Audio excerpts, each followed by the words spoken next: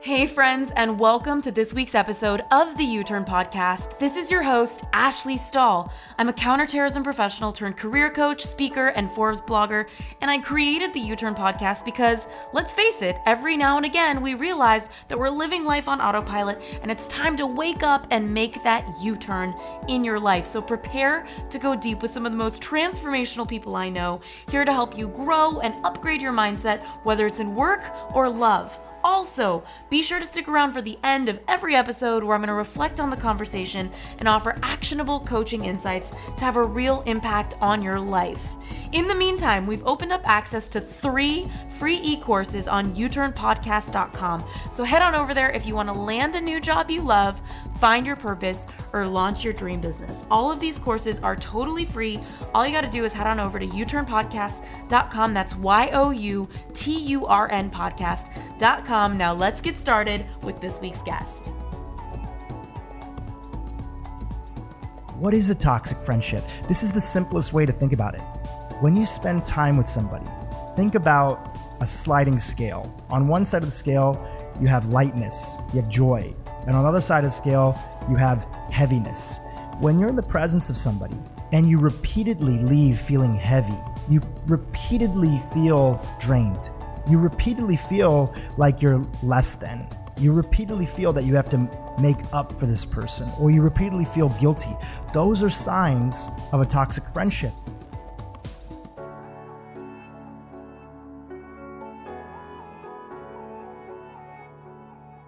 Okay, U-Turners, this is Ashley Stahl here with a new episode of U-Turn Podcast, and this is an extra special one because we are going to be talking about why you need to reevaluate your friendships. I'm here with my friend, Drew Perowit. He's a serial entrepreneur, a filmmaker, and an investor in the health and wellness space.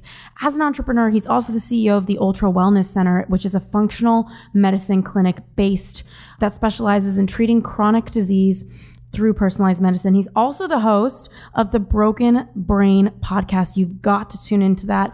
It's a top 100 health podcast, and it teaches listeners how to improve their brain performance and their mental health through their diet, everyday biohacking, and their community. Drew is a writer. He's a contributing author to the New York Times bestsellers Clean Gut and Clean Eats, and he's helped launch the global clean eating revolution by co-founding the Clean program, which Vogue magazine said is the whole food cleanse that celebrities used to jumpstart their sluggish bodies. What a visual. I am picturing my own sluggish body. And Drew is also passionate about sociogenomics, which I want to ask him a lot about, which is the science of how our social connections impact our genetics. And he's committed to helping people create badass friendships that create more growth, purpose, courage, and creativity in the world. And I can stand by that being a friend of his. Such a magical person. We have so much to learn from. Drew, welcome to the show. Ashley, I'm so happy to be here. Yeah, so fun to be here with you. Whenever I do podcasts with friends, it feels like a little bonus treat, you know? Speaking of friends, I got to give a shout out to Adam Cobb, who's a mutual friend who introduced us. Shout out to Coach Adam Cobb, those of you who want to check him out. Coach Adam Cobb. Honestly, before we get started, I just want to say, if you love somebody in your world, the most beautiful gift you can give them, one of the most beautiful gifts you can give them, is introducing them to somebody else you love. And that was the gift that Adam gave. And just think about how many amazing experiences we've had together. Yeah, definitely. And it's funny because I remember the week he introduced us, we actually were going to the same wedding that weekend. So That's usually true. We're just a couple degrees of Kevin Bacon from each other, which is amazing. And, I'm so curious because as your friend, I notice you walk the walk, because I think we live in a space where there's a lot of thought leaders, there's a lot of talking the talk, and then there's always, of course, going to be less walking the walk. And I watch you do this when it comes to friendship, your business, your life. You are really on it and present. And I'm curious, I know for me why friendship is so important, and it's something that I focus on and a lot of friends turn to me for. But what is it for you? Why is this something that means so much to you that you started to speak out about? Growing up in an immigrant family, my family moved around a lot, from Kenya to Tennessee to Texas to Delaware. And every time I moved, I had that awkward feeling that you get when you go to a party and you don't know anyone there and you're twiddling your thumbs waiting for somebody to talk to you. So I think out of just, first of all, my own insecurities and being on the receiving end, I thought, man, there's got to be a better way to be welcoming to others. There's got to be a better way to take care of others. And what's the science of friendship? Then, as an entrepreneur, I realized that when you invest in amazing quality friends, regardless of what your goal in life is, if you want to do big things, it's so important to have friends around you. They're the ones that pick you up when you fall down. Mm-hmm. They're the ones that have your back when you have a question. Mm-hmm. They're the ones that encourage you when you're starting something new. So I saw the practical aspect of having amazing quality friends in my life. And I also saw how great it feels when somebody moves to a new city and you welcome them and you include them in your world. They're not that person that's awkwardly twiddling their thumbs. They feel like they have a network that's there for them. So just scratching my own itch is how I got into this whole subject. And you know, it was so interesting to me the other day. I remember talking to you when we had coffee, like now, it feels like it might have been a couple months ago. And I asked you, you know, at what point do you stop making new friends? Because you can have so many friends that it's actually your social life is taking such a front seat that you don't create other things in your life.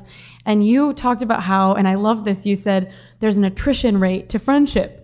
And you said people move, people leave, people change, you know, things happen. And so that really stuck with me because I'd felt myself kind of closing off a bit because I felt like, oh my God, I have so many friends that I really care about. There's not a lot of space for me to do much else because it is such a priority for me.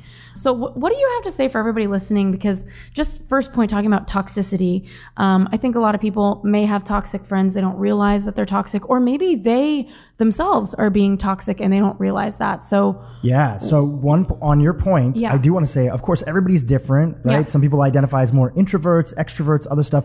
But I've seen, regardless across the board, the most important thing in friendship is depth. Depth is really having deep, connected people in your life. You know, the New York Times wrote an article called, "Who would you call at 2 a.m.?" Right? Or do you have somebody you can call at 2 a.m.? So more important than quantity, I definitely think, is depth.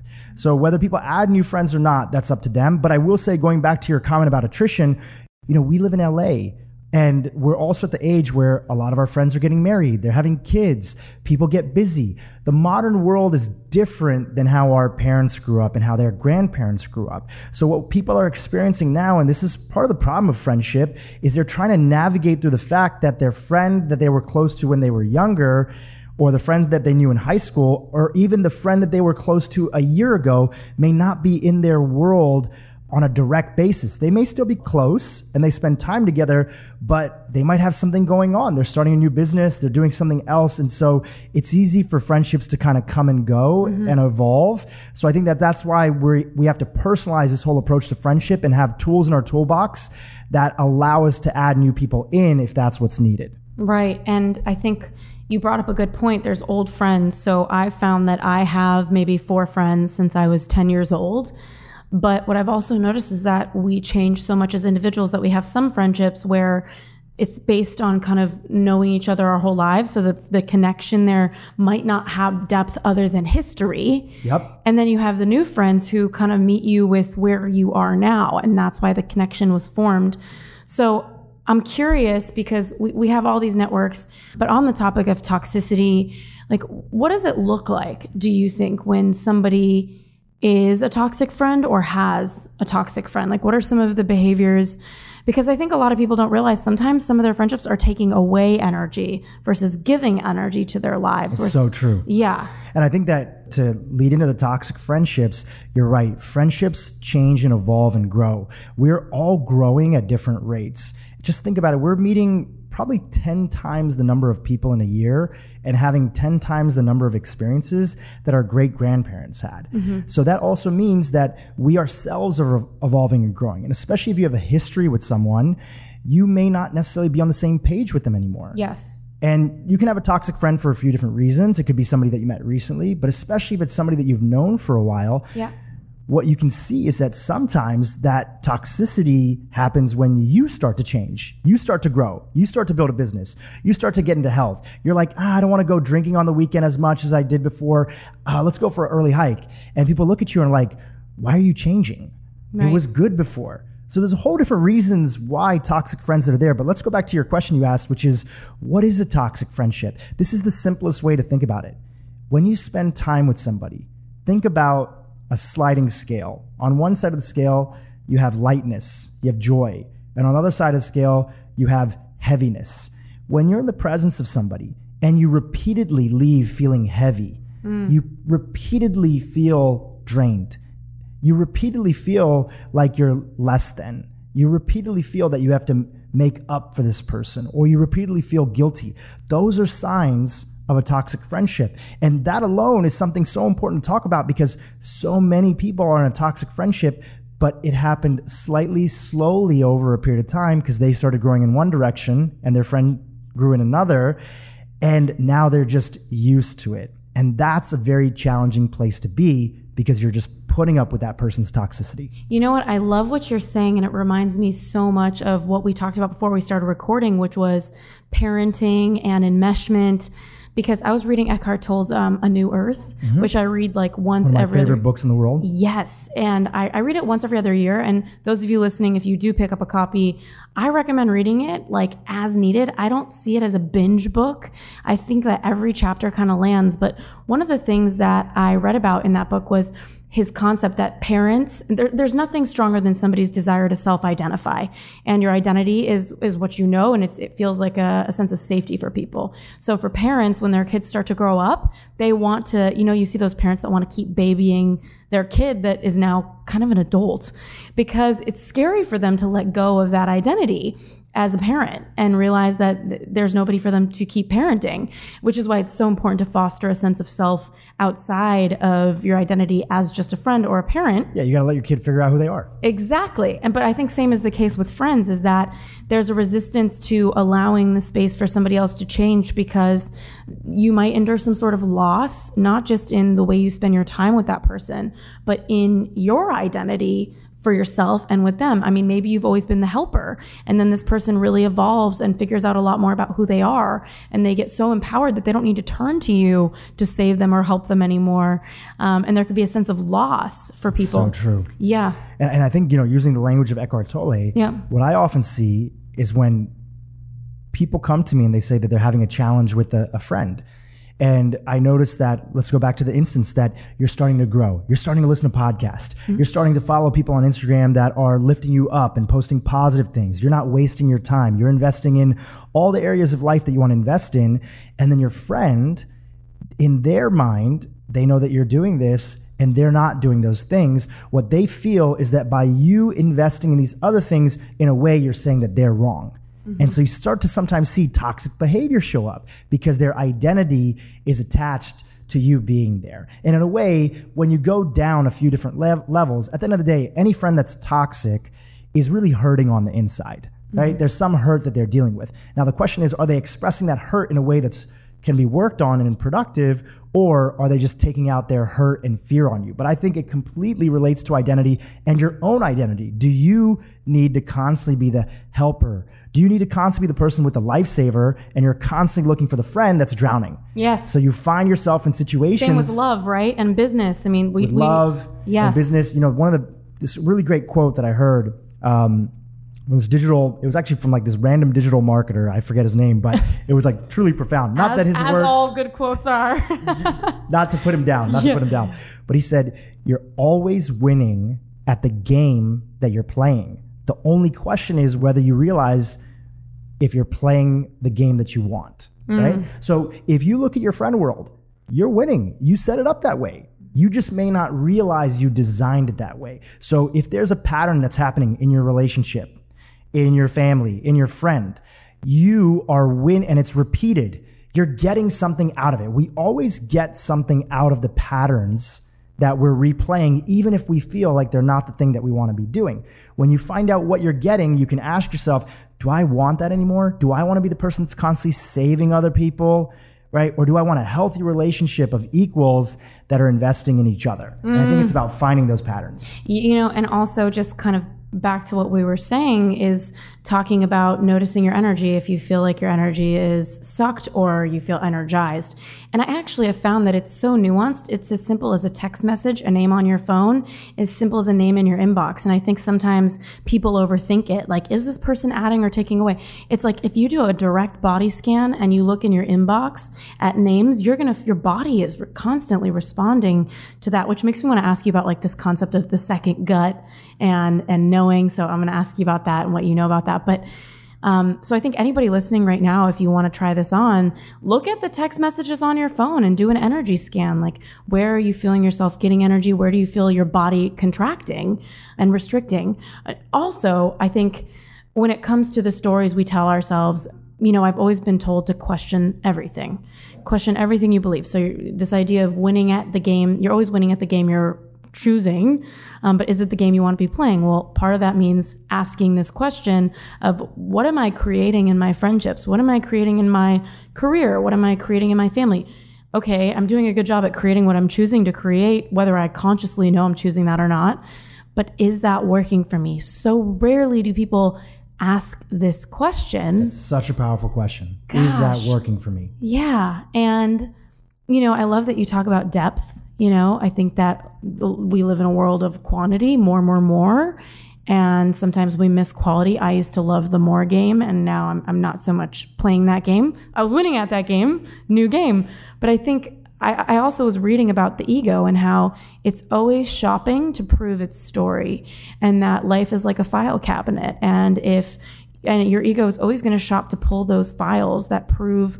So for example, if it believes that people are takers, you're going to constantly look and find those people that are takers, because like Eckhart Tolle says, nothing is stronger than your desire to keep identifying with the identity you hold. Yeah, our mutual friend Adam Q in Q has a great quote. We'll always find the evidence for what we choose to believe. Mm-hmm. We'll always find that evidence that's there. That's why it's great to just question it and do a little bit of a reset.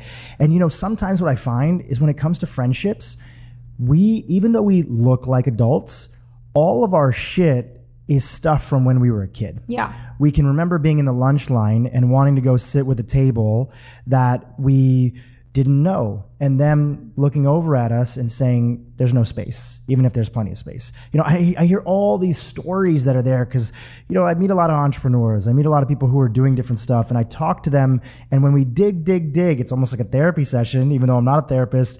You kind of get to these underlying root insecurities that showed up when they were kids and how they're playing out as adults. So questioning is how we get to the root of it all. Yeah, you know, this reminds me of somebody I met in a business group, really successful guy.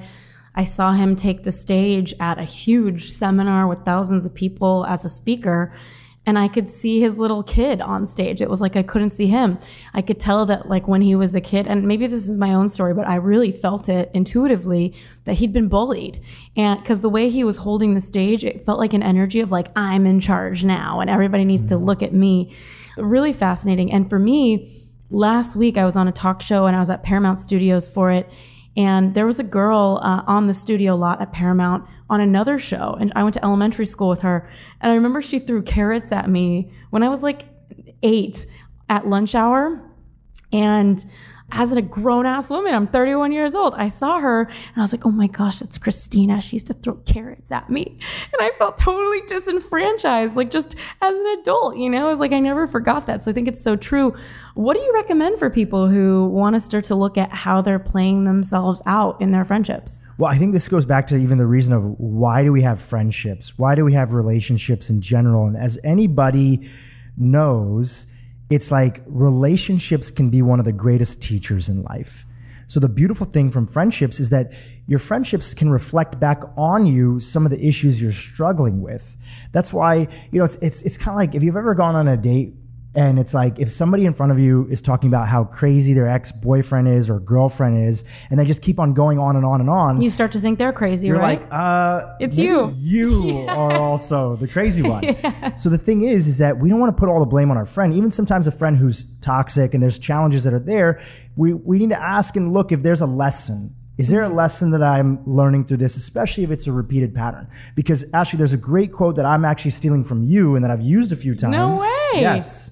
I've used it many times. It's that in life, you don't get what you attract, you get what you put up with. Yes. So if people are constantly putting up with the same thing over and over in friendship and relationship, there's a pattern that's there. If there's a pattern, we have to ask ourselves, why are we continuing to choose to play that game even if we don't know it? So I think the first thing is just being aware.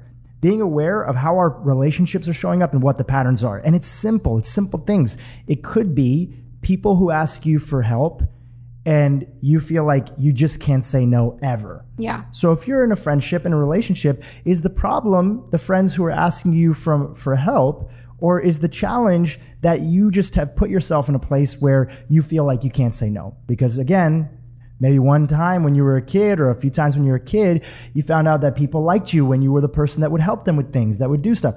I will say that in high school especially, I kind of started to develop this identity as the guy who could just get things done, the resource guy. And so I love helping people. And where I have to watch and set my boundaries is if I'm genuinely in a place where there's too much going on where I can't help somebody. And it's me who has a hard time saying no to people. It's not other people asking. So sometimes it's them. Sometimes, more often than not, it's us. So that's the first step of it, is bringing the awareness to really take this on as a lesson. Once that lesson is there, I mean, there's so much that we can go into it. And I would say the modern day challenge that we're in the day and age of Instagram friendships, I'll use this as a general term to say many people in the world, and I've been guilty of this too, have relationships that are based on a highlight reel, right? So they do fun and amazing things. They go travel together. They go to dinner, especially here in LA. It's in our world in particular. Yeah. There's a lot of like doing fun stuff together. The only challenge with that is there are certain experiences that we do for fun, and there's certain experiences that create depth. Going on like a girls' retreat where it's just a road trip and it's you and a few people, and you're doing activities and you're in situations that create deep conversations, that's an example of creating depth.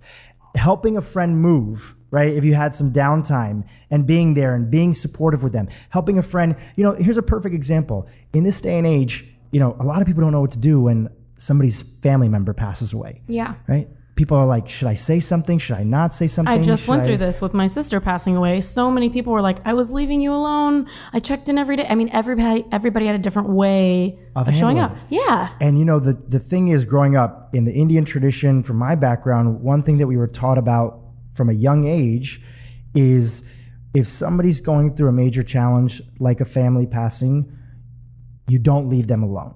You reach out and let them tell you if they need space. Right? Got it.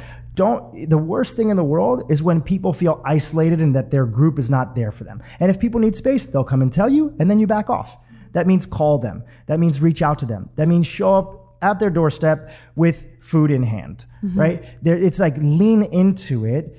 And part of that is because we don't really know what people are going through. And I think you can see that in this day and age, which is that people actually have a hard time asking for help from their friends. I don't know if you ever see that, but I see that people feel like, I don't know if I can even ask my friends to help. So what people do is they suffer in silence, which is part of this growing isolation epidemic. I know I covered a few different topics, but I'd say that, this is how we can be. First of all, let's have the conversation. And you're so great at that, at hosting the conversation and talking about these great things, and reflecting on the purpose and the reason why friendships are so important to us and the people that we love and care about. Well, and I think that, the next thing we even wrote down to just discuss was the topic of boundaries. And so I think this is an amazing segue into that, because why is it that we hold on to things that don't work for us when we know, maybe, and I know that there's a lot of unconscious and subconscious where we're operating in a way where we don't realize something's not working. We haven't gotten to that space of awareness where we question things in our operating system. But why is it that people get scared, or what beliefs do they hold about themselves, do you think, that keeps them from speaking up and saying, hey, I need space, or hey, I want to ask your help? Because what I've found is that, and this has really set so many of my friendships free. For example, my best friend, Nicole. She grew up in a Persian family, and for her, speaking up is just, it's really challenging, I think, in her culture to step into your sense of self. You're always supposed to be taking care of somebody. And if you want something that's highly individualized, it's looked at as an inconvenience a lot of the time in her culture. So it's been really difficult for her to speak up with me. And now we've been friends for 6 years. So I think about 3 or 4 years in, we went to Bali and she didn't feel well on the airplane. And for some reason, she must have had this belief that she was a burden. And so she was sitting next to me and she was really quiet. And I'm like, Nick, what is going on? She's like, I don't feel well. I feel nauseous. I'm so sorry. And I'm like, why are you telling me you're sorry that you feel nauseous? I'm sorry you feel nauseous. What do you need? Like, what can I do? And we had this, and the way she received it was very much like repelling me. Like, I'm good. I'm like, hey, sorry, but like, you're really robbing me of the opportunity to be your friend. And it's really frustrating for me. Like, I spoke up and I was like, so what can I do to show up for you? Because it doesn't work for me that you put this wall up and pretend that you don't need any support. Like, I hear you if you don't need it, but I can tell that you need something. Like, you don't feel well. What can I do? Do you need water? Do you need a bag to vomit in? Like, what do you need? And I remember from that moment on, she told me, she realized like she doesn't have to be a burden with me.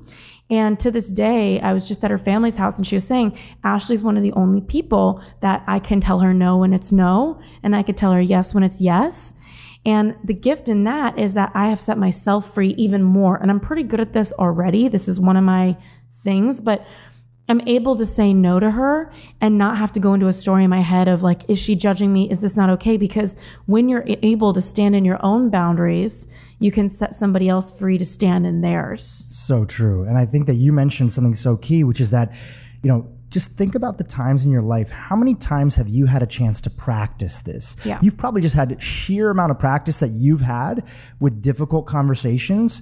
You've realized, and you've gotten to a point in your life, if you weren't this way, the entire way growing up, you got to a point in your life where you realize that there's no reward in suffering in silence. And you have practice. Most of us don't have great examples of people who communicate clearly, right? Yeah. I mean, that's just the honest truth. We speak to others how we were spoken to. Mm-hmm. So if you didn't grow up in a family that had incredible communication and teaching you about setting boundaries and talking to people, and there's a way to do it that's kindly and yet still fully expressing yourself, then you're not going to know. And then on top of that, what college is going to give you a class that's going to be, a class in boundaries and effective communication? What happens is we leave school, we get into the world, and we have to figure this out on our own. So the first thing is we suck at it because we haven't had practice. And why that's important is that if people embrace that, they're going to be looking for little opportunities to practice this, knowing they'll get better over time. And sometimes it's as simple as the following things. Sometimes I'll write scripts for people that will help them in the process. It could be as simple as, hey, this is a little bit tough for me to talk about. And then you go into it. Yeah. Just that alone. If it's tough, okay, share that it's tough. Hey, I'm not always good at setting my boundaries. So this is tough for me to talk about, but I'm going to tell you that what you're asking for is a little too much and it's been happening too frequently. So let's talk about it. Right. And also I think somebody the other day emailed me and they said, I need your help with something. I think asking for help, this is really tough for me. I'm going to need your help having this conversation. Totally. Really incredible. Just even starting off with it's tough for me, that sort of diffuses the situation. Mm-hmm. It diffuses it. John Gottman, who's the founder of the Gottman Institute, specializes in relational therapy, was made well known through the book Blink by Malcolm Gladwell because he would look at couples that would argue, and in a matter of a 30-minute conversation, he could pick out just a few key moments and predict their likelihood of getting divorced. Yes, amazing. Right? Incredible. So one of the things that he talks about is a soft starter. So in difficult conversations, we bring in a soft starter. A soft starter is a way to diffuse a situation and not come at somebody and not try to make it a thing about them, but just figure out a way to start the conversation that is allowing you to express how you feel. And one of the easiest ways to do that is exactly what you said. This is tough for me to bring up, and I have a hard time asking for help. And then you go into what it is. Exactly. And it's only through practice that we'll get better. Yep. You didn't get this way. You didn't become Ashley just overnight, or maybe you did. Straight out the womb, Drew. Straight out the womb. What's up, y'all? These are my boundaries. I got my boundaries. You better recognize. It takes practice, and it takes time, and you have to be gentle with yourself. Yeah. So that's the first and most important thing. because people beat themselves up when they don't speak up. So it's like if you found yourself in a situation, they reflect on their day, they're about to go to sleep and their mind is racing. They're like, shit, I didn't speak up in this meeting. I didn't speak up in this situation. I didn't tell my partner this was important to me. Okay, great. Tomorrow's another day. We're going to practice it. Hey U-Turners, so sorry for the quick interruption, but I want to make sure you know that this episode has been brought to you by the Career Clarity Lab, the online course to help you find your career purpose in the workforce and upgrade your confidence. So if you're ready to unlock the best career path for you and you'd like to try a free version of our Clarity course, just head on over to uturnpodcast.com/clarity. That's youturnpodcast.com/clarity. Now let's get back to this week's episode. You know what? You're hitting on one of the biggest tools that I learned in my master's in spiritual psychology, which is looking at life as an experiment. So let's say you notice a pattern, and if you were, right now you're listening and you're realizing, wow, the last 5 friends that have left my life are because I cut them out and it was in a really dramatic way. That's a pattern. So one of the ways that I've looked at this is through an experiment and the concept of creating an experiment. Because the thing about commitment is that some people repel it because it feels like it's a big change to your paradigm. And it could be intimidating to say, I'm going to make a commitment to go cold turkey and never do this or that again. But if you make something into an experiment, and I've found this as in private coaching as well in the past, that if I'm looking at somebody saying, okay, this is a really strong paradigm that they have, and I'm not going to expect them or me to change this paradigm overnight. But what I can, and yes, paradigms do change overnight if you're committed to that. But I think what I've been trying to do is say, okay, let's try an experiment. Let's just say at least once over the next 7 days, you set a boundary when you typically wouldn't have. And I've had so many friends and clients and people say, okay, one time I can do. And the thing is that it's a positive feedback loop, right? Because maybe they set the boundary and it brings up a lot for them to work through. But maybe they set the boundary and they realize like, oh wow, now that I spoke up, I don't have to do this thing that really sucks that I hate. And I'm so proud of myself that now I have Monday to myself. I don't need to go spend the whole day doing something that I was scared to tell people I don't want to do.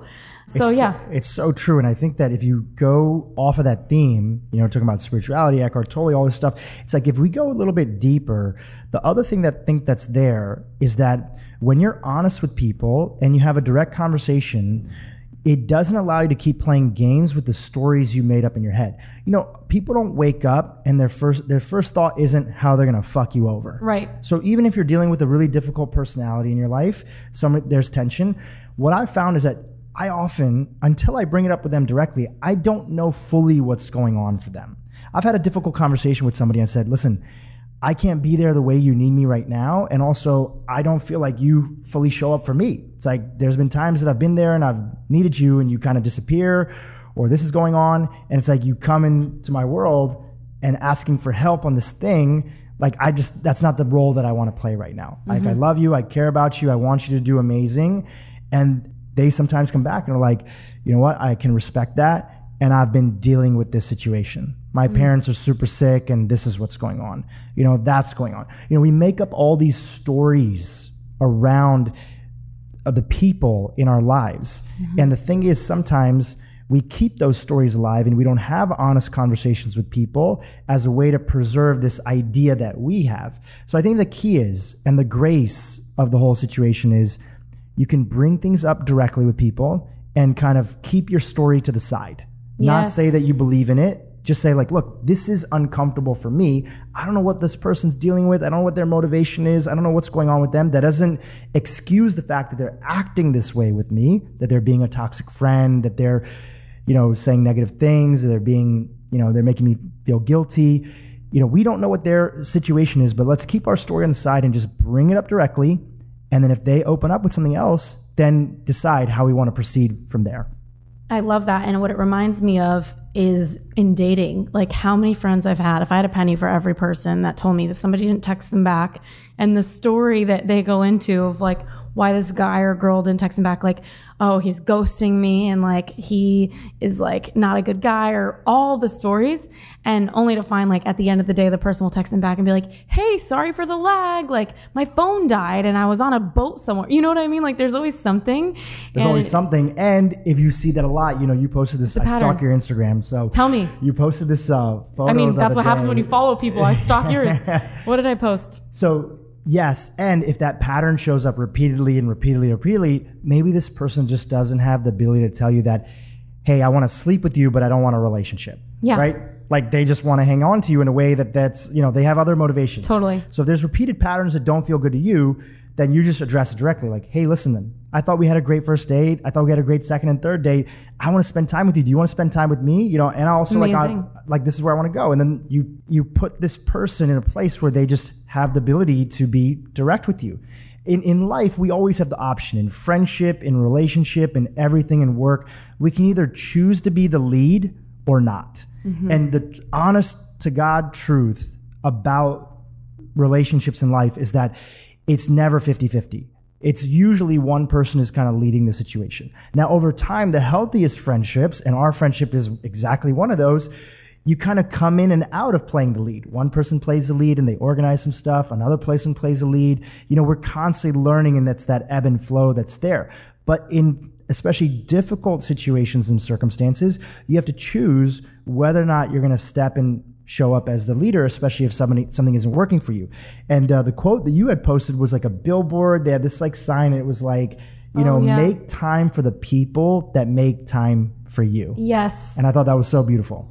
It was also the extent of like, pay attention to who makes time for you versus contacts you just when they have time. Yeah, exactly. Something like I think that. It was like, there's people that contact you when they're free, and there's people that like make time to contact you. Yes, that's so true. I loved that billboard. When I saw it, I was like, yes. And I also just want to note that for everybody listening, a lot of patterns with yourself, patterns with other people, it's really just comes down to the neutrality of seeing your relationships, your friendships, whether it's romantic or not, as an opportunity to collect information.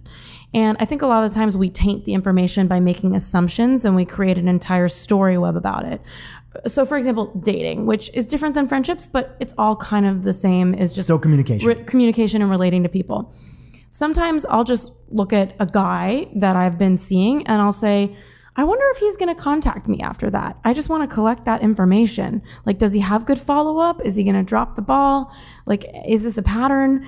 And so I kind of try to approach relationships and friendships from a place of, I'm just going to collect information. So for example, when I'm going through something really hard, I'm not judging, I'm trying not to at least judge the people in my life, whether they show up or not.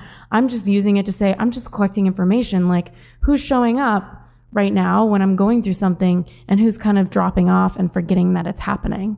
And it's been such a profound experience for me in realizing where certain things are at and following your guidance here, not making a story. I had a friend who was a lot more absent when my sister was passing away than the others. I had Amanda Bucci, who was texting me screenshots of her schedule. What up, Booch Master Flex? And she was texting me screenshots, and she's got thousands of clients, and she's like, hey, these are all my calls and I'm happy to move them. So this is the only one that's really hard for me to move. And then there was other friends who would send food to my parents' house, and I didn't need any of that. It was just really beautiful to see how people were showing up.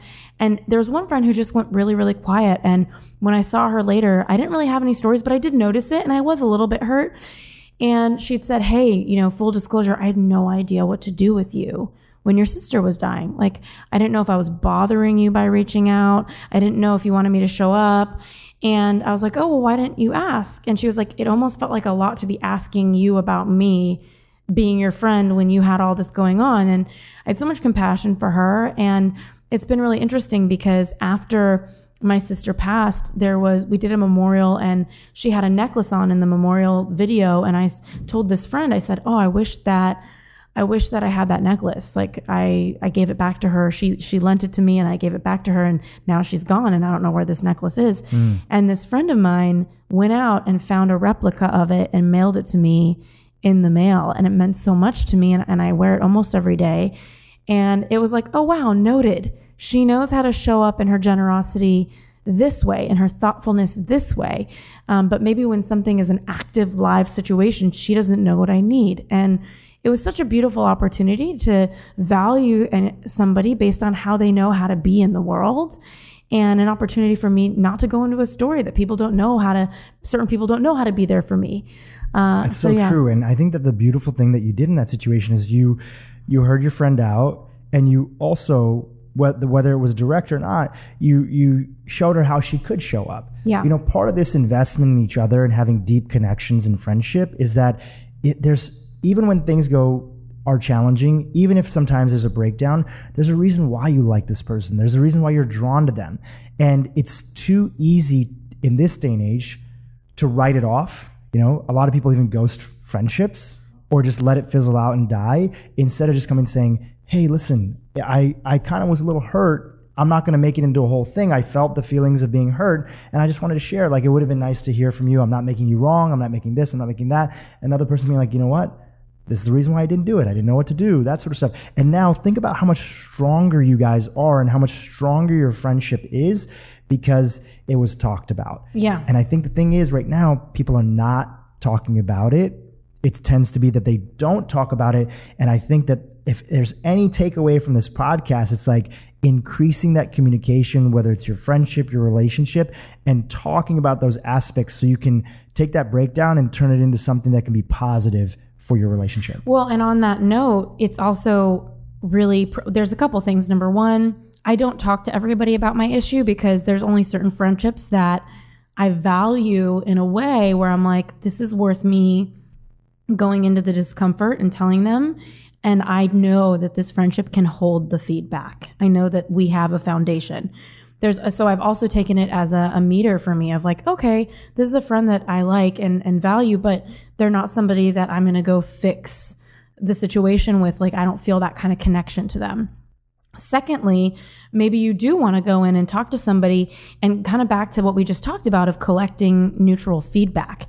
There's a neutrality to saying, I'm going to go talk to this person and I want to see if they can hold that with me. Like, is our friendship in a place, is our connection in a place, or are they in a place in their own development where they can hold feedback and hold communication and mirror me and meet me in that? Because not everybody can meet you in these sorts of conversations, and that itself is powerful information for you in deciding, is this a friendship that I want to weave into my life all the time, or is this somebody that can't really hold my feedback? And that's okay. They don't have to be wrong for it, but that might not be the depth that you're looking for. You're 100% right, and I just don't want people choosing that before they've made that attempt. Yeah. What I see now is people put a series of experiences together with someone and they decide for them. Mm-hmm. They decide for them that friend is not somebody that can be there for them. That friend is not. And I asked them, did you ever give them the opportunity? It kind of goes back to this quote that one of my mentors shared with me. He said, if you have a problem, then the problem is yours. Mm-hmm. So if you're hurt by it,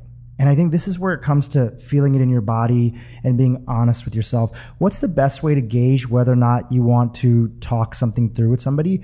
Well, if you have a problem, then the problem is yours. Yeah. So there's only one person that's suffering from it. So you can choose if you want to address it directly or not. And the easy way to write it off is say, oh, this person can't be there for me. It's like, okay, that might be true, but did you give them the shot?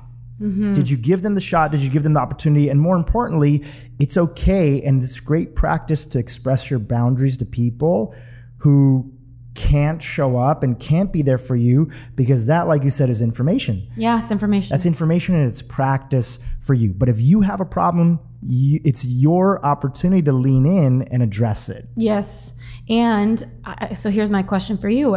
For everybody listening, I think, you know my friends. We're always at the same gatherings, and there's some that I'm really close to. There's others where I'm noticing in my body it takes energy to be around them, and I don't have a feeling that they're a bad person. In fact, there's a couple of them that I'm like, you're a really good soul, and I feel really tired when I'm around you. This doesn't work for me, and so my conclusion has been like, I don't really want to lean in and tell them I'm really tired around them, just because that feels, I don't know. It also, in the wrong context, could be mean. Yeah. Right? And exactly. So I think the first and foremost thing is, you're 100% right. And I'm not going out there giving radical honesty to different people that are out there. I think this is where the mismatch happens.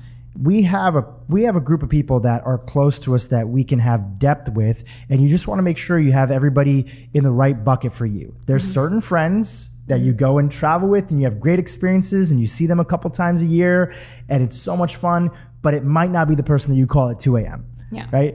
Then you have other friends who you're super close to and that depth is there and you can go deep, but you just may not see them as frequently.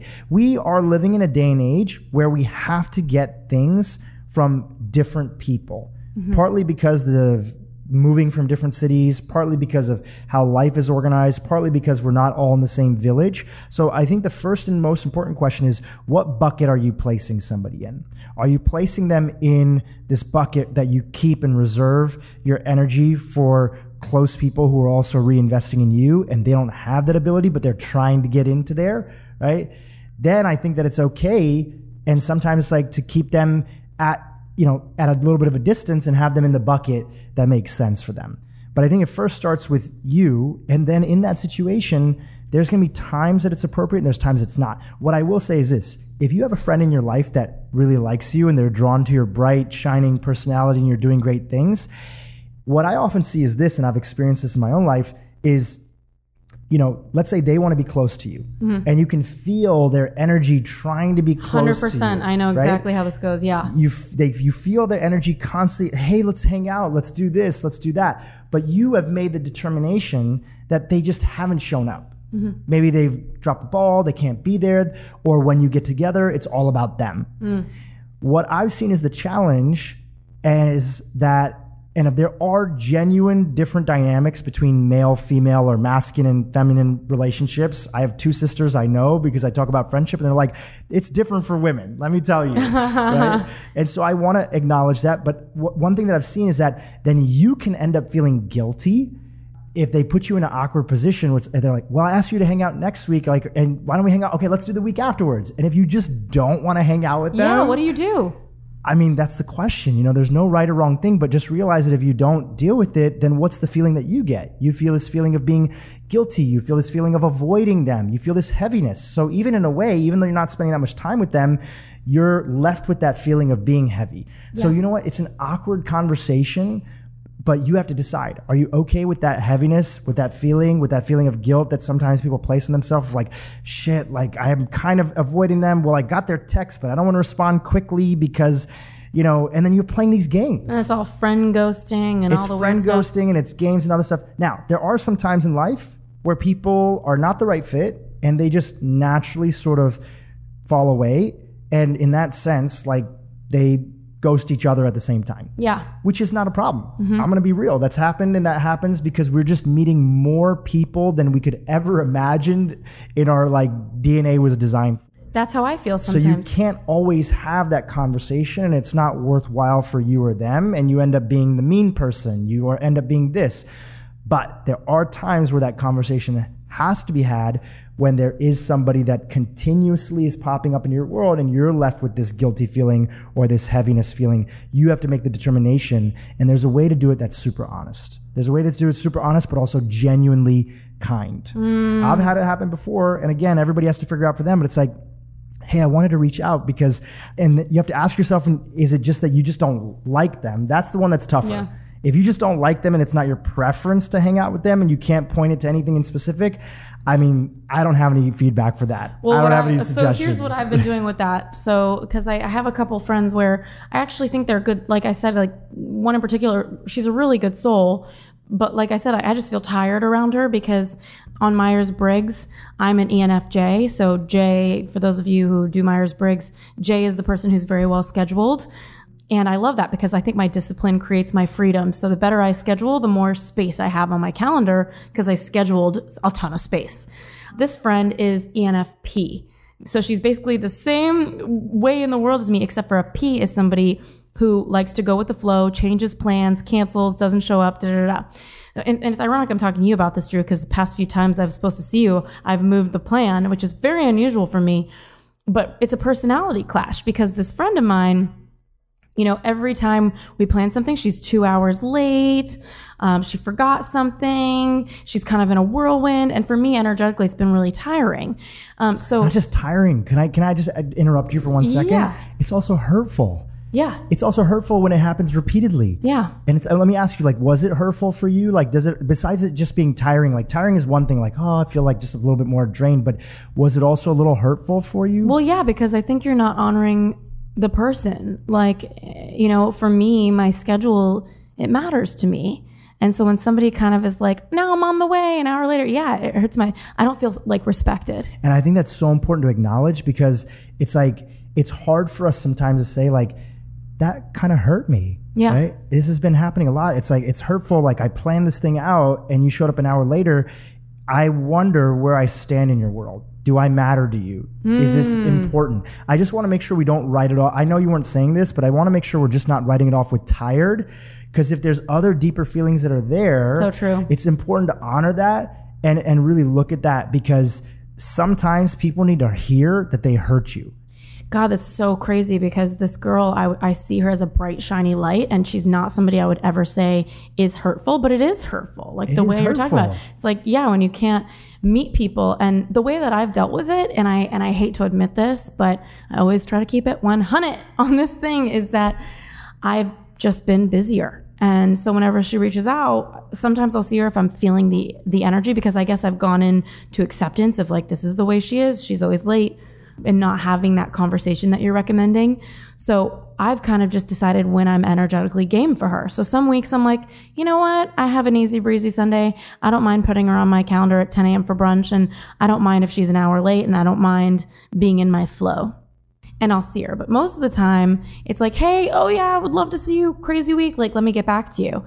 And I purposely drop the ball. And when I'm being really honest with myself, I'm pretty authentic in my day-to-day life. But when I look at that, I'm like, well, that's kind of fucking fake. Like for me to be like, oh, I'm really busy. It's like, well, I'm not too busy for the people that I don't want to be too busy with, too busy for. Yeah, I think it's a tough thing to navigate. But I think that, we're all, first of all, you're doing your best. Yeah. Right? We're all trying it. We're all conversating. And I think this is why the subtleties of this all matter. I think that when we talked about it being hurtful, I do feel that, especially like in her case, where she's a bright, sunny personality, when you tell people how they hurt you, and that first of all, it takes courage, especially if you're somebody that has always done stuff on your own, you're independent, you're a leader, you're doing things. It's hard to admit that somebody got to you and that something was hurtful. Right? Yeah. So that's where our own growth is there. And how you show up in one thing is often how it shows up in other areas too. So I love practicing, if somebody hurt me, like, to be honest with that, because if I'm in a relationship and that happens too, I want to practice it there. Yeah. So that somebody knows. Telling somebody you hurt them is giving them the opportunity to make it up instead of you holding on to it. Right? That's the thing, is you're actually giving somebody a gift when you bring it up the right way. Now, what they do with that information, if they can process it, that's up to them. So I also think it's draining to delay and not get back to people, and you have to play this whole game. Yes. That's there. So there's the approach of just being honest and saying, like, look, going back to this idea of like, this is weird for me to bring up. I've done this so many times, even still today with friendship, is that, you know what? Honestly, I even feel silly bringing this up, because I feel like it's such a small thing, and there's so many avenues and aspects where I love you and you're amazing and you've done things for me. But I realize, like, if I'm not going to be direct with you, I'm not giving you the opportunity to know how it's showing up and affecting the relationship. Yeah. And it's a small thing. But when you're running late, when you're doing this, when it's all about you, this is what it kind of leaves me feeling. And I found myself kind of avoiding hanging out together. Yeah. And I don't want to do that. I love you. I care about you. And I think if we just like talked about that, then we wouldn't be in that position. Right? So sometimes a relationship has the opportunity to go into repair. And repair takes honest communication. That's there. And if it's awkward and it's weird because friends don't always give each other feedback, then fine. Just say, you know what? This is awkward and this is weird, but this is important to me. The second thing that I say is that sometimes I have friends that are in that space that are a whirlwind, or might be this, or there's clashing personalities. And I might set up social situations or opportunities where we still get to see each other, but it's on my terms. Yeah. Right? And either sometimes I'll vocalize that directly, like, hey, listen, like every time we hang out, it's a little bit crazy. So why don't we do this together? Great. Why don't we go and exercise? Why don't we go walk and talk? Why don't we do this? Or I'll do a group hang out. If they say like, hey, let's hang out, and I respect them and I love them, and there's things that I care about them, you know me, I'm always hosting game nights. Yeah, you are. I love having people over, and it's like, maybe I don't want to hang out with them one-on-one for different reasons, right? So I might say, okay, come to this dinner, come to this game night. So I think there's a lot of ways to navigate, but the first and foremost thing is we have to figure out, you know, I divide into two different things. Are we genuinely avoiding somebody because there's something deeper going on? Or, as Byron Katie says, is it just our preference? My preference is you're an amazing person. I'm not trying to change you. I'm not trying to make anything wrong about you. I just don't love hanging out with you one-on-one. Yeah. Right? And that's okay to admit to yourself. But how do you admit that to them? Because remember you were talking about how you kind of were like, well, if you don't really like them and okay, we need to figure out how to say something. But the situation where you do like them, you just don't really want to make the time right now. How do you connect with somebody about that when they keep following up? Because I have 3 DMs on my Instagram this week of people being like, hey, let's get lunch. And I'm like, shit, I really can't. Like I just need space on my schedule right now, and I need to see the people that are already totally committed and invested in a relationship with me. I don't think there's a right way to tell people who want to hang out with you. Yeah, what the fuck? I think that you're just trying, and it's personalized for the situation. I think in certain things where it's like, you know, hey, because you don't want to come off as mean. Yeah, and I don't want to come off like Paris Hilton, like I ain't got the time for you because I'm this big thing, you know, like I judge myself as sounding like I'm better than because I'm not making time when that couldn't be further from the truth. I think it's okay to say like, hey, listen, right now I'm just focusing on a few things, and I love it and I appreciate it. And it's like, this is just not the time. I mean, you hear Tim Ferriss and other people talk about this stuff. Sometimes when the volume is just so much, you just can't even respond. Yeah. Right. But if you do know people, I think it's just okay to say like, hey, I just can't do this right now. Yeah. And it's like, especially if you're a caring person, it's not so much your response that you're worried about, it's their reaction you're worried about. Which is the whole boundary thing that keeps people from setting boundaries, is fear of what other people will think. So I think this is a really good spot for everybody listening. It's like, why don't you speak up? What are you believing about you, about them, about the world if you do speak up? Yeah, maybe they're going to be okay with your response, right? Or maybe they're going to overreact. In that case, now you know. Yeah. Right? I always say that I love being direct with my employees, with my team, with the people around me, because if I'm kind and direct, however they respond is a predictor of whatever was going to happen in the future. If you're scared to bring something up with your friend because they're going to go ape shit, yeah. Well, guess what? You not bringing it up just means that some other thing is going to happen in your life and your relationship that's going to make it go ape shit later on. Yeah. So it's like, bring it up kindly and directly, and you get to learn the conclusion sooner. And so is it about the response because you just gave a great response, and obviously there's ways to soften that and make that nice and kind and whatever, or is it that we have fear of what their reaction is going to be, which is related to, I think, something else? Yeah. And, you know, one of the things kind of in my master's in psych, I mean, it's been so many years, but you're bringing this up because a lot of the spiritual program was about boundaries, is incomplete cycles of action. They called it ICAs. And an incomplete cycle of action could be a stack of books on your night shelf that you never get to. Speaking of Byron Katie, Loving What Is, I keep telling myself I'm going to read it again. It's been on my night shelf. Or it could be conversations you haven't had. And I think you're giving a great example for a lot of people to take a look at their ICAs, because those 3 DMs in my Instagram inbox where I'm like trying to figure out how to tell somebody, hey, like I just can't hang out right now, but I always love people. I always love new friends. I love that. And this is just where I'm at right now, my preference. And so it's interesting because I find that you're right. What you're talking about is energy being tied up in incomplete tasks, conversations you haven't had.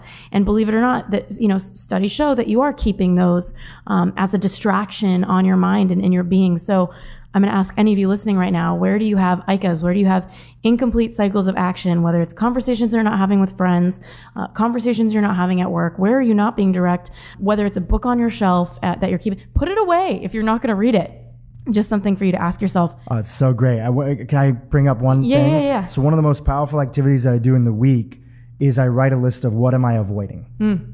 Love it. I just pull out a notepad, my little Muji notepad, a pen, I put away the computer, and I just sit and I say, what am I avoiding and what am I like kind of afraid of, right?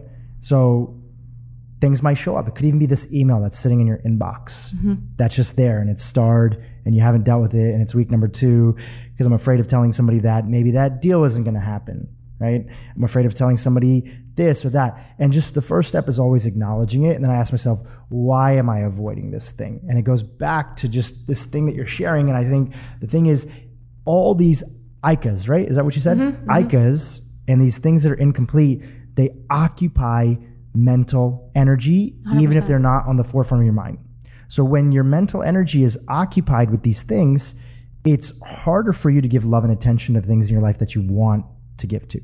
So just being honest about them, just knowing that they're there, then looking at them all individually and unpacking what are you making it mean and what's the story about the situation. Yeah. Oh my gosh, Drew, we've covered so many things that people get uncomfortable with, me being one of them in the past, especially on the note of health. And I know that, we're low on time soon, but I wanted to get this in. Like, how is it impacting everyone who's listening? How is it impacting their health to keep these friendships that aren't working for them or withholding from these conversations?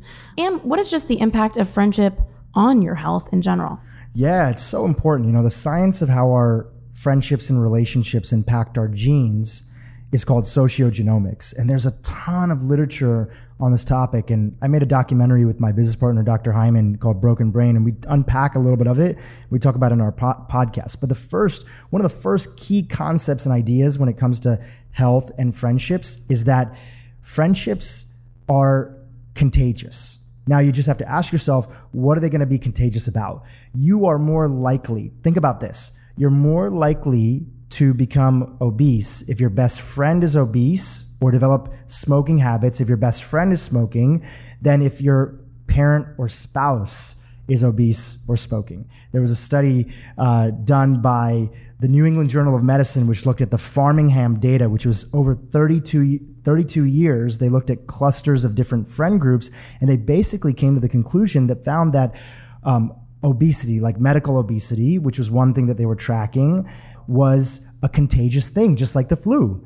So however we're spending time, and everybody's heard that quote, you're the average of the 5 people you spend time with, but it actually has a practical implication when it comes to our health, when it comes to how we show up. Studies have also found that when you get sick and you have the flu, if you don't have people checking in on you, if you don't have friends that you reach out to and say that this is what I'm going through, and if you don't have people checking in on you or bringing you soup, you recover half as fast as people who do. Wow. Just think about that. Just even the presence of people texting you, checking in on you, FaceTiming you.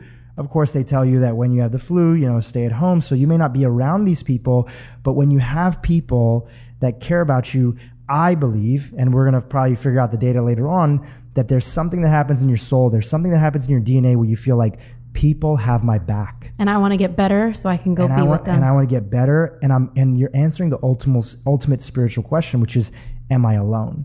Yeah. And when you have people around you that have your back, that love and care about you, and that you get the chance to do it for them too, there's something that connects us on the deepest level of why we're here on the planet. So there's so much that's there in that topic of sociogenomics, but know that this isn't just things that are good to do or that have a small impact in your life or health. They're big things, and they're constantly influencing us. There's a book called The Blue Zones. It's the study of the 5 longest living societies that are here on Earth, that are here today. And one of the things that's central to the book is, in addition to what these groups eat and how they show up for, how they eat and where they might live in the world, a central part to why they have such a high concentration of centenarians, people who live over 100 years old, is their social structure. Mm-hmm. So for example, one of the groups in Japan, they have a word for your sort of lifelong best friend, the person that you're bonded to and that you check in on each other. The word is escaping me, but there's a lifelong best friend that you have that even if you don't spend the most time with each other, you are bonded and committed to making sure that each other is okay in life. Just having things like that, having dinner together, regularly getting together. Right now, we're like an Uber Eats culture, or a lot of people that are young, even if you're like in your 30s, mid-30s, there's people are getting married later on in life. And so the byproduct of that is we're eating alone often. You digest food better when you're in the company of other people instead of just eating and watching Netflix in front of you, which is fine sometimes and enjoyable, but we're trying to hack and create, at the end of the day, our modern day rituals to accommodate for the life that we want to leave right now. So that might mean just putting on your calendar a regular dinner that always happens, and maybe it's a different friend that's hosting it, and it doesn't have to be fancy, but it just happens. You have to opt out of it instead of opting in to it. So creating these little rituals of how community gets together regularly in our life is how we make sure that we all don't drive ourselves towards isolation, which has so many impacts when it comes to our long-term health. So funny, you're reminding me how today, earlier, I was literally in front of the TV with a box of Special K cereal, eating all of it. Like, sounds like a bad episode on Broken Brain podcast, but, eating alone. And also, I have a friend this week, and it seems like he's passing a kidney stone.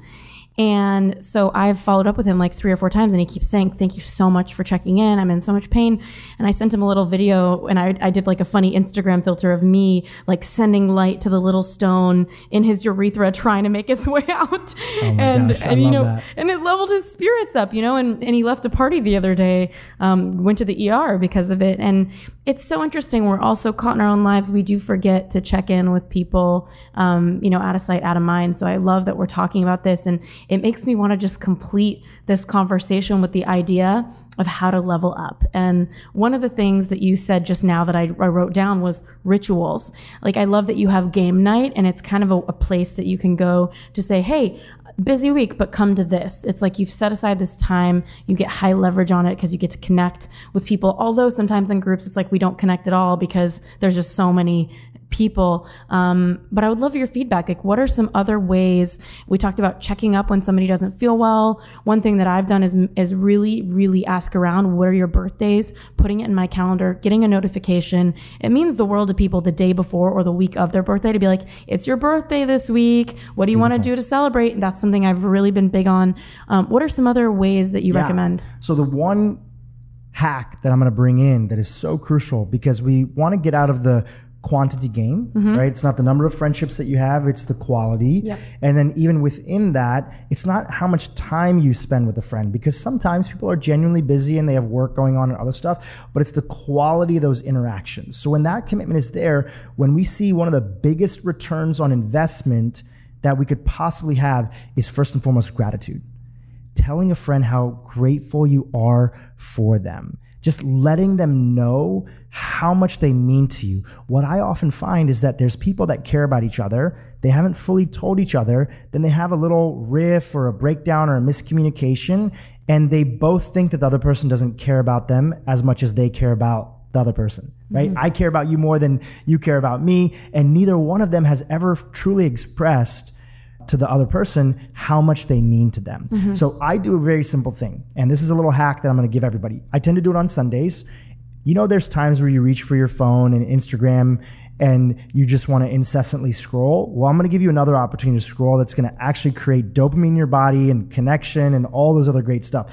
So I say go over to your address book in your phone, whether it's random or scroll through it, and think about a friend that you haven't talked to in a little while, and somebody that you just intrinsically might feel connected to want to send them a message. And then go over to the text message, and whether it's an audio note, I love audio notes, so I might just hit record and I send them a 2-minute audio note, even if I haven't seen them in a long time, and say, hey Jay, I know we haven't seen each other in a long time, but I was thinking about you today. I just want to share with you, man. I know this is really random, but I just am so appreciative of all the time that we got in that first job together after college. I can think about how many times we laughed. I can think about how many times we went to different events together. And I just want you to know, like, that was a really crucial period of my time in my life. And I learned this and this. And I just want you to know, like, I have your back. I care about you. If you ever need anything, I'm here. I know we don't see each other often, but I care about you. So sending something like that, you just made somebody's fucking day, their month, their week. So when you go and you express gratitude to the people that are in your life, not only do they get the benefit, but you get the benefit from it. You're reminded. The human mind is great. It's always looking for homeostasis, meaning it's always looking for an equilibrium. So we tend to forget both the bad, but we also tend to forget the good. So we forget how many people are there for us. We forget how many people are in our lives that when we're going through a difficult challenge, like trying to make a career change, we forget all the people that would be there for us if we simply just reached out to them. Yes. So it's not only a reminder for them, it's a reminder for you. So the number one thing that I would say is expressing gratitude. Amazing. The second thing is looking at rituals that can be brought in. It's literally getting a small group of people together. I do this with a group of guys. There's about 6 to 8 guys that I'm very close friends with here in Santa Monica. And the lovely thing that we have access to us here in LA is we have some beautiful hikes in any direction, just like 15 minutes away. So I literally made something up with my friends, and it's called Man Morning Thursday. Every Thursday, without fail, unless we're all out of town, we have a thing on our calendar. So it's a Google Calendar invite. It's there. We all go on a hike together and we just talk about what's important to us. And then we've systemized it over a little bit of time. We have a captain of the week. That person brings a question of the week just to drive some introspective conversation. And you have to opt out of it. So you're considered in unless you opt out. And it's fine. Sometimes people are traveling. Sometimes they're doing other stuff. See, the thing is, when we used to all live in little villages right next to each other or in the same village, ritual was a regular part of our life. We had the Shabbat dinner. We had every full moon, there was something going on. We were celebrating the harvest. Ritual was part of our existence because we needed others to survive. We needed others to actually live and make it through the world, whether it was hunting, fetching water, doing whatever else. Now, in our modern day and age, the beautiful thing is we have individuality and we don't have to be the same profession as everybody in our village. If our entire village was, blacksmiths or cotton pickers or this, if we said, I want to be a poet, they would look at you and say, you're freaking crazy. And at least we live in a day and age where we can have that individualistic life and create our life the way that we want to. But now we're trying to merge the two. We're trying to go back in time and take the concept of a ritual and make it part of our life. Because I'll tell you what doesn't work. What doesn't work when you're leveling up is constantly trying to plan something new each and every time. That's taxing, especially if you're the only friend that is the one that's the planner. Then you start to resent other people. So when you make it a ritual, you're also asking your friends to step into it and make it a thing. Mm-hmm. Make it a thing. So how do you make it a thing? That might mean that sometimes I'm hosting game night and sometimes somebody else is hosting game night. But once a month, hey, give it a name. It's our once a month game night. Mm-hmm. When you have things on the calendar like that, you also have something to look forward to. So that means that even if last week was really busy, you have a social commitment on your calendar that's coming up. So ritualizing your life is another big hack in addition to gratitude. I love that. And I feel like it would be so funny if I saw you guys hiking with like Man Morning Thursday shirts. Hey, we might get that. Could be really fun. We're building a website. Yeah, you're building a website. That's amazing. We want to get other guys to do the same thing. And maybe there's a Women Wednesday, let's get people in the space where community is a regular part of their life. So great. I have just loved talking to you about this. We could go on forever. Where can everybody find you and learn from you? I know Broken Brain Podcast, everybody listening, tune in. Where else or what else do you want people to look at? Because I know they're going to want more of this from you.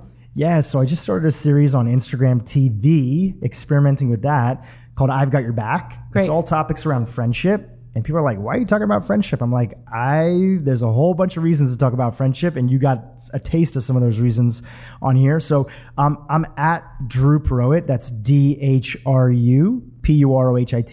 And I write posts, I make little videos on Instagram about friendship, about connection, about how to improve our relationships, about how to express gratitude. So that's probably one of the best places to look me up. Do you know what's so funny, Drew? Whenever I listen to your Insta stories, because also makes awesome Insta stories about friendship, and I'm always listening. And it's funny because sometimes the frame will be dark and it'll say sound on, and maybe you'll have some coffee. And I'm like, is Drew in the dark in his bedroom at night having this Insta story note about friendship? Could not love you more, that you're probably sitting there I've got to download. One day, somebody told me that I had a really great voice. And sometimes you don't want to turn the camera on you because you're busy, you're doing a million different things. So I have a case on my iPhone. I literally just cover up the camera and I That's turn it what it on is. and I hit record. That my imagination was that you were, it's In a like dark at hole. midnight and you can't sleep and you're doing friendship notes. That's amazing. Oh gosh. Thanks again for being here. That was amazing. Ashley, thank you for having me on my podcast.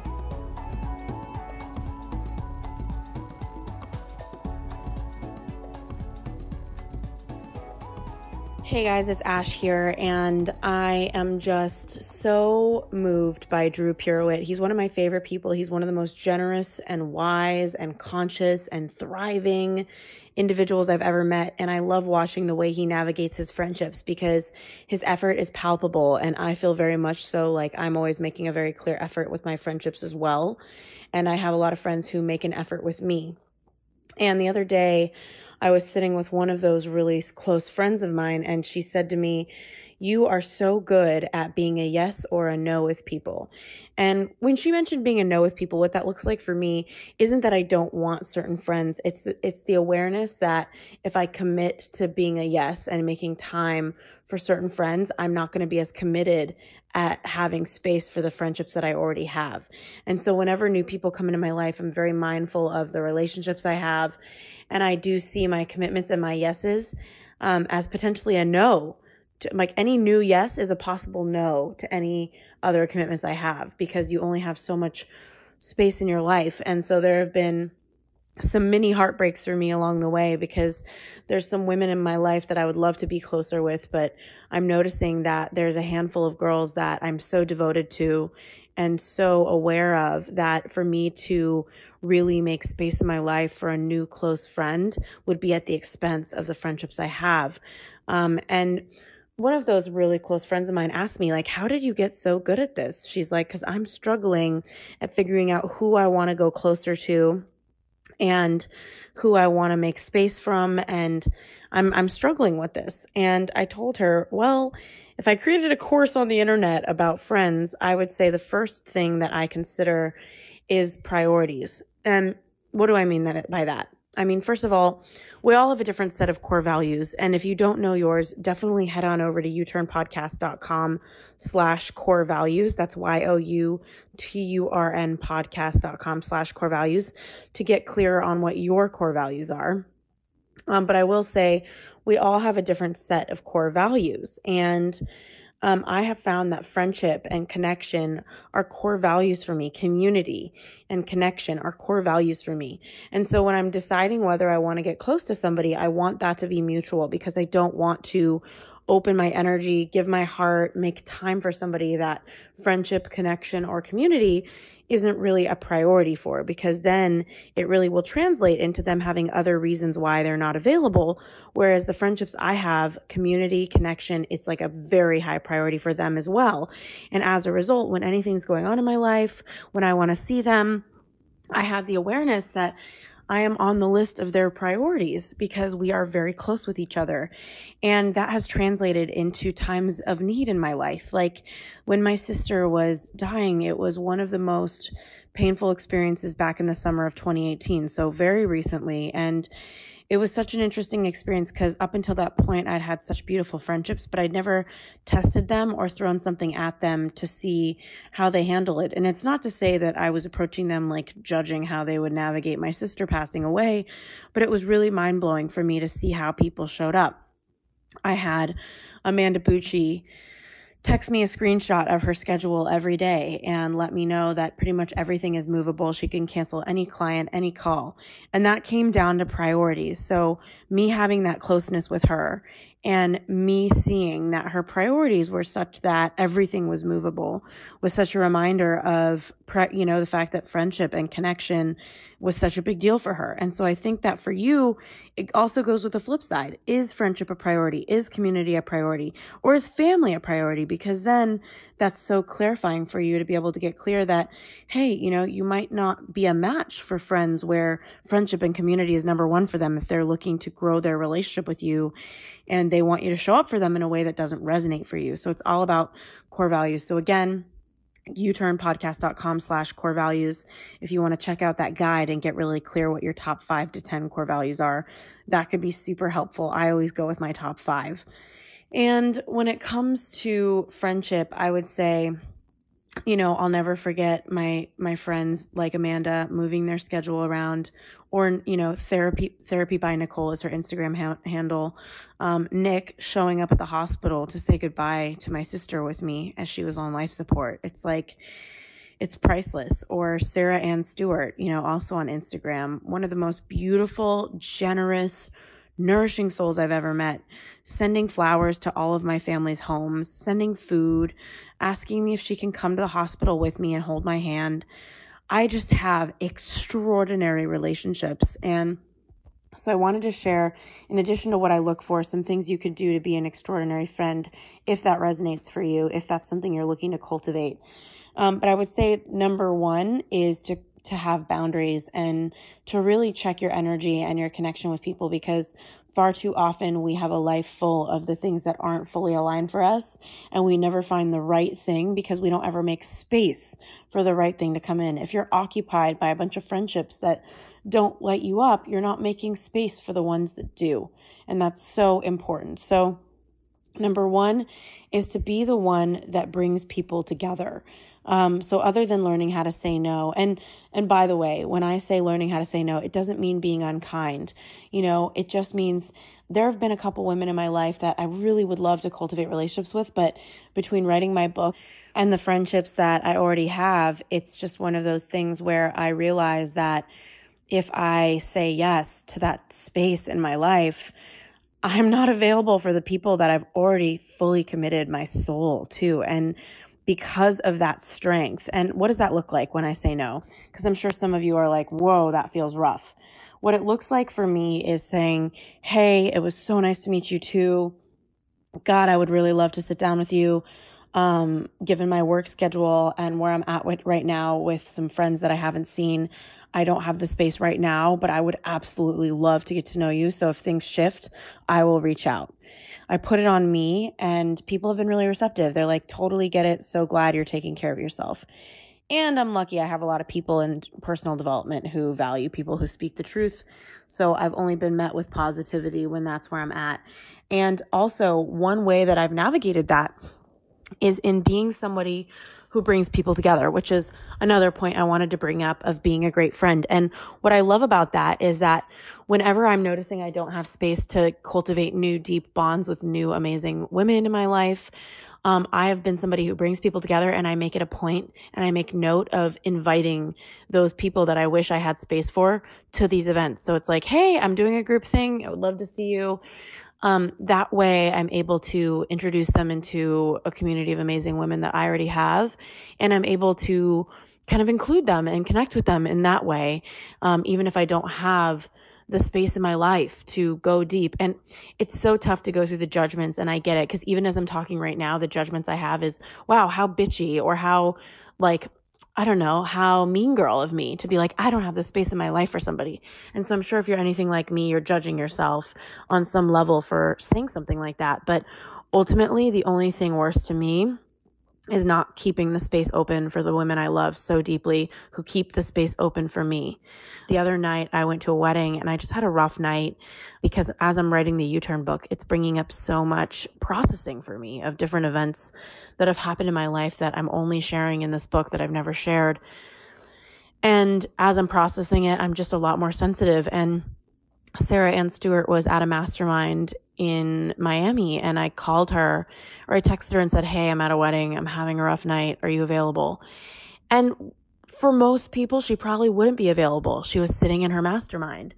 But for me, she was like, yep, no problem. Let me step out and find some space. And there's no guilt in the relationship. I don't feel any guilt for asking her to step out and pick up my phone call. And she never feels any guilt, I'm hoping, for me stepping out of whatever I'm doing. And I'm not joking. If she was really having a bad day and I was in a work meeting, I'd be like, hey, I'm so sorry to end this meeting, but I need to wrap up. I have a phone call I need to make. And it would be to her, because we prioritize friendship at that level and we are very clear on who our relationships are. So for me, the only loss bigger than saying no to that amazing new person is not having the space for people like that who I'm so devoted to. So I know I've beaten a dead horse with this point, but I think it's so important. So number one, be the person that brings people together. A rising tide really does lift all boats. And women appreciate you being a point person. There's, how it is in groups. There's always somebody that takes the initiative. And you don't have to make it a big project for yourself. You can make it simple. Like, hey, we're all going to meet for drinks at 7 p.m. at this place. It doesn't have to be a whole coordination. Number two, remember important days for friends. This is a really big one. Start getting into the habit of asking people when their birthday is and writing it down in your calendar or your digital iPhone calendar. Whenever somebody has an important day, it doesn't have to be their birthday. It can be a surgery or a speaking engagement. In the case of my friends, a lot of them run seminars and do speaking. I'm always remembering it. Or it's a date with a new guy that they're really excited about. I'm writing it down in my calendar because I want to remember what's important for them. I want to support them. And it's become a habit to look at my calendar and be like, oh, wow, Libby and her husband, Scott, have something going on really important for their business today. I'm going to shoot them both a text. And it feels so good to be that person. And I have no judgment on the fact that I need to write it down to remember. I care enough to write it down. Number three is to say no to people who don't light you up. And this has really been number one. I've been talking about it the whole time. And ultimately, just to remember, friendship isn't a noun. It's a verb. It's what you do. It's who you be in the world. So I would say, don't just think of yourself as a friend to people, but be a friend to people. And I think this episode with Drew really shows that. I was so inspired by our conversation. I'm sure you've gotten some nuggets from him. He's so wise and would love to hear from you. Hit me up on the gram as per usual at Ashley Stahl. It would be so exciting to just kind of hear how this is landing for you. Sending you lots of love. So excited to hear. And I hope you have an amazing day.